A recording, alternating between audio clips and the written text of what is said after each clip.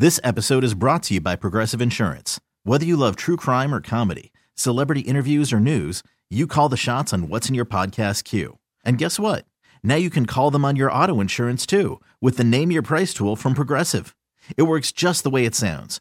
You tell Progressive how much you want to pay for car insurance, and they'll show you coverage options that fit your budget. Get your quote today at Progressive.com to join the over 28 million drivers who trust Progressive. Progressive Casualty Insurance Company and Affiliates. Price and coverage match limited by state law. Get the Hillman Morning Show on demand. Podcasts and more are always online and on your schedule at WAAF.com. I believe Chris Kattan is ready to join us here this morning. Hey, Chris. Good morning. How are you guys? How you doing? Good. I wish my name was Olivia, but it's not. Well, I don't think Chris was on the list either anymore. I mean, but it's cyclical. The names, they come around. Sometimes the old names become popular again. I would think Jane is a more popular name than Olivia. I mean, Jane is very, very popular. Or Jennifer. Was Jennifer on the list? No, they've kind of gone by the wayside. I'm waiting for Mr. Is that where they are, the wayside? Yes. I'm waiting for Mr. Peepers to come back. Yeah.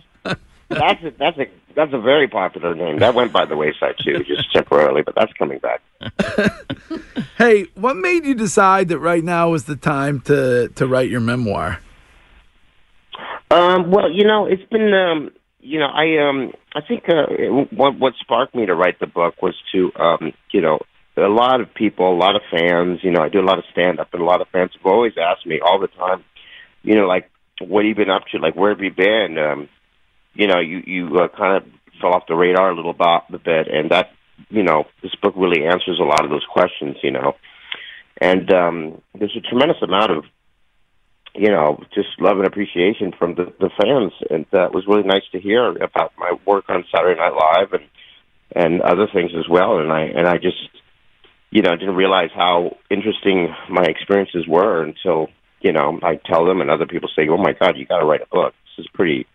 Those are great, because I didn't write a book for the purpose of, I want to write a book. I got a couple of funny jokes, because it's not a book about a comedy. It's a book about a comedian, really. So there's a lot of interesting and serious stuff in there as well, along with it being funny. So yeah, there's some interesting stuff about the stuff about driving the widower around is really interesting. Yes, that was one of my previous jobs before I got Saturday Night Live, where I drove a lady named Mrs. Kugel. And Mrs. Kegel? Did you say her name was Mrs. Kegel? No, Kugel. Oh. Okay. I have to have Kugel for lunch. Just as absurd. Kegel, yeah. And she had a dog named Rex, which is it was a big poodle. And I made the mistake of Windexing Mrs. Kugel's window one day at her house, and the dog licked the Windex off the window and then passed away. Oh. And I was to blame. Oh, my God. Oh, my God. Tough one to come back from. It's really a tough one to come back from. Well, I don't know why. It wasn't my fault. The dog chose to lick the Windex. Yeah. What do you think of Saturday Night Live right now today? I think I like it. I watch it. I do. I watch it every Saturday. I really do. There's just it's still family to me. I think the cast is great. I think the writers are great. I think sometimes some sketches don't work, but that's nobody's fault. That's how the show always has been. It's easy to criticize something. But, there's so much going on at a show like that every week. It's hard to have like a 100% foolproof, amazing Saturday show, Yeah. There's so much to take care of.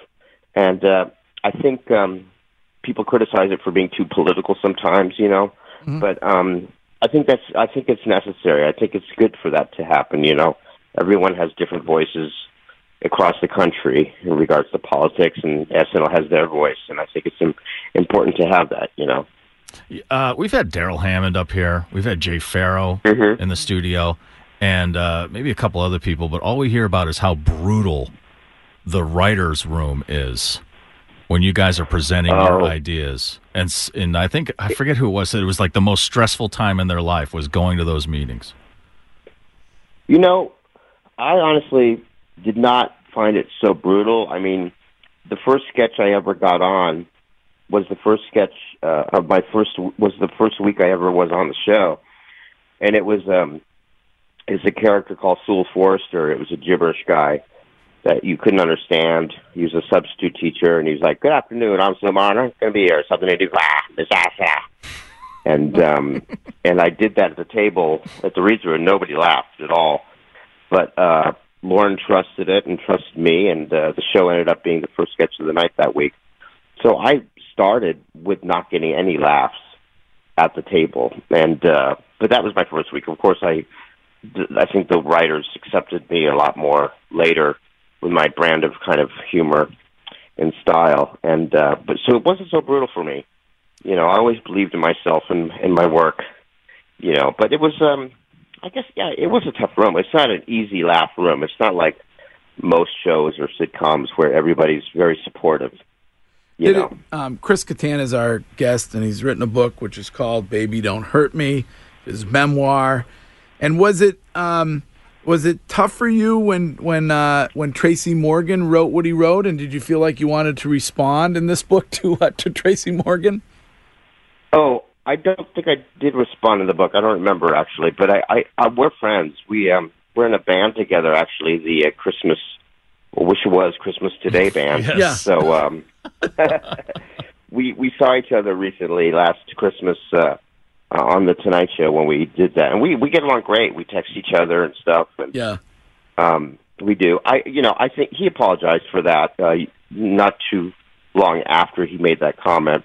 Yeah. You know, I don't know why he made that comment. Sometimes people think things are funny to say, and it doesn't read that way sometimes, you know. Yeah. Well, I mean, that's the way life is, right? It goes, you know, people have an impression, and then it's maybe it's gone after a period of time or something. Yeah. That's right. That's a good way to look at life. Thank you for that. You're welcome. You can use that for free, Chris. All right. Well, the book... good. Were you going to charge me? No, there's no charge for that. Oh, good. Okay, good. All right, so the book is out, and you get it at Amazon.com, BarnesandNoble.com, all the major outlets, and it's called Baby Don't Hurt Me.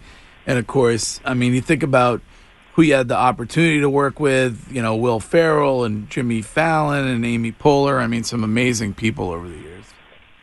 Yeah, a lot of great guests. There's a lot of, I mean, the book is full of what it was like to work with such great guest hosts like Charlize Theron or Tom Hanks, or even musical guests like Bono and David Bowie. Oh, don't tell me that American treasure Tom Hanks was a great guest, please. Oh my God, he was amazing. Oh, yeah, so nice to everybody, just joking the whole time. Right? Greg doesn't like Tom. I'm not a fan. Oh, you're not a fan of people that are really nice and truly nice? I don't buy it, Chris. I just don't buy any. I think it's Hollywood lore. I don't buy it. Well, maybe somewhere he has a punching bag in his cellar and he left it out. Yeah, there's like a face of a third world child or something on it, and he's down there punching Jesus away. Christ. That's what I think. No. Who was a texter wants to know who the inspiration was for Mr. Peepers. Mr. Peepers came from a very bad improvisation when I was back with the Groundlings, this LA improv troupe, and the director said, it was an improv class, and the director said, okay, let's do the worst possible improv choice you can make. And that was fun for me. So I entered the stage, and the guy on stage happened to be like 6'5", and I jumped on him, and I was pretty athletic and agile, so I hung upside down on him with my legs wrapped around his neck for no reason at all. Oh my God! And after that, we're like, you know what? That's very much like those Johnny Carson shows or the Tonight Show when somebody brings on Jack Hanna, I think his name was. Yeah. He would come on and bring on an animal, and the animal would go crazy on the Tonight Show and pee in Johnny Carson's face and all that stuff.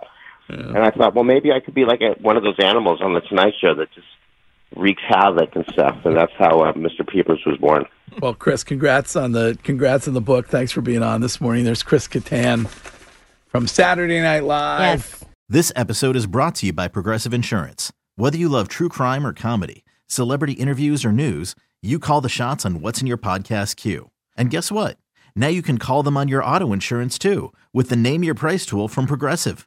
It works just the way it sounds. You tell Progressive how much you want to pay for car insurance, and they'll show you coverage options that fit your budget. Get your quote today at Progressive.com to join the over 28 million drivers who trust Progressive. Progressive Casualty Insurance Company and Affiliates. Price and coverage match limited by state law.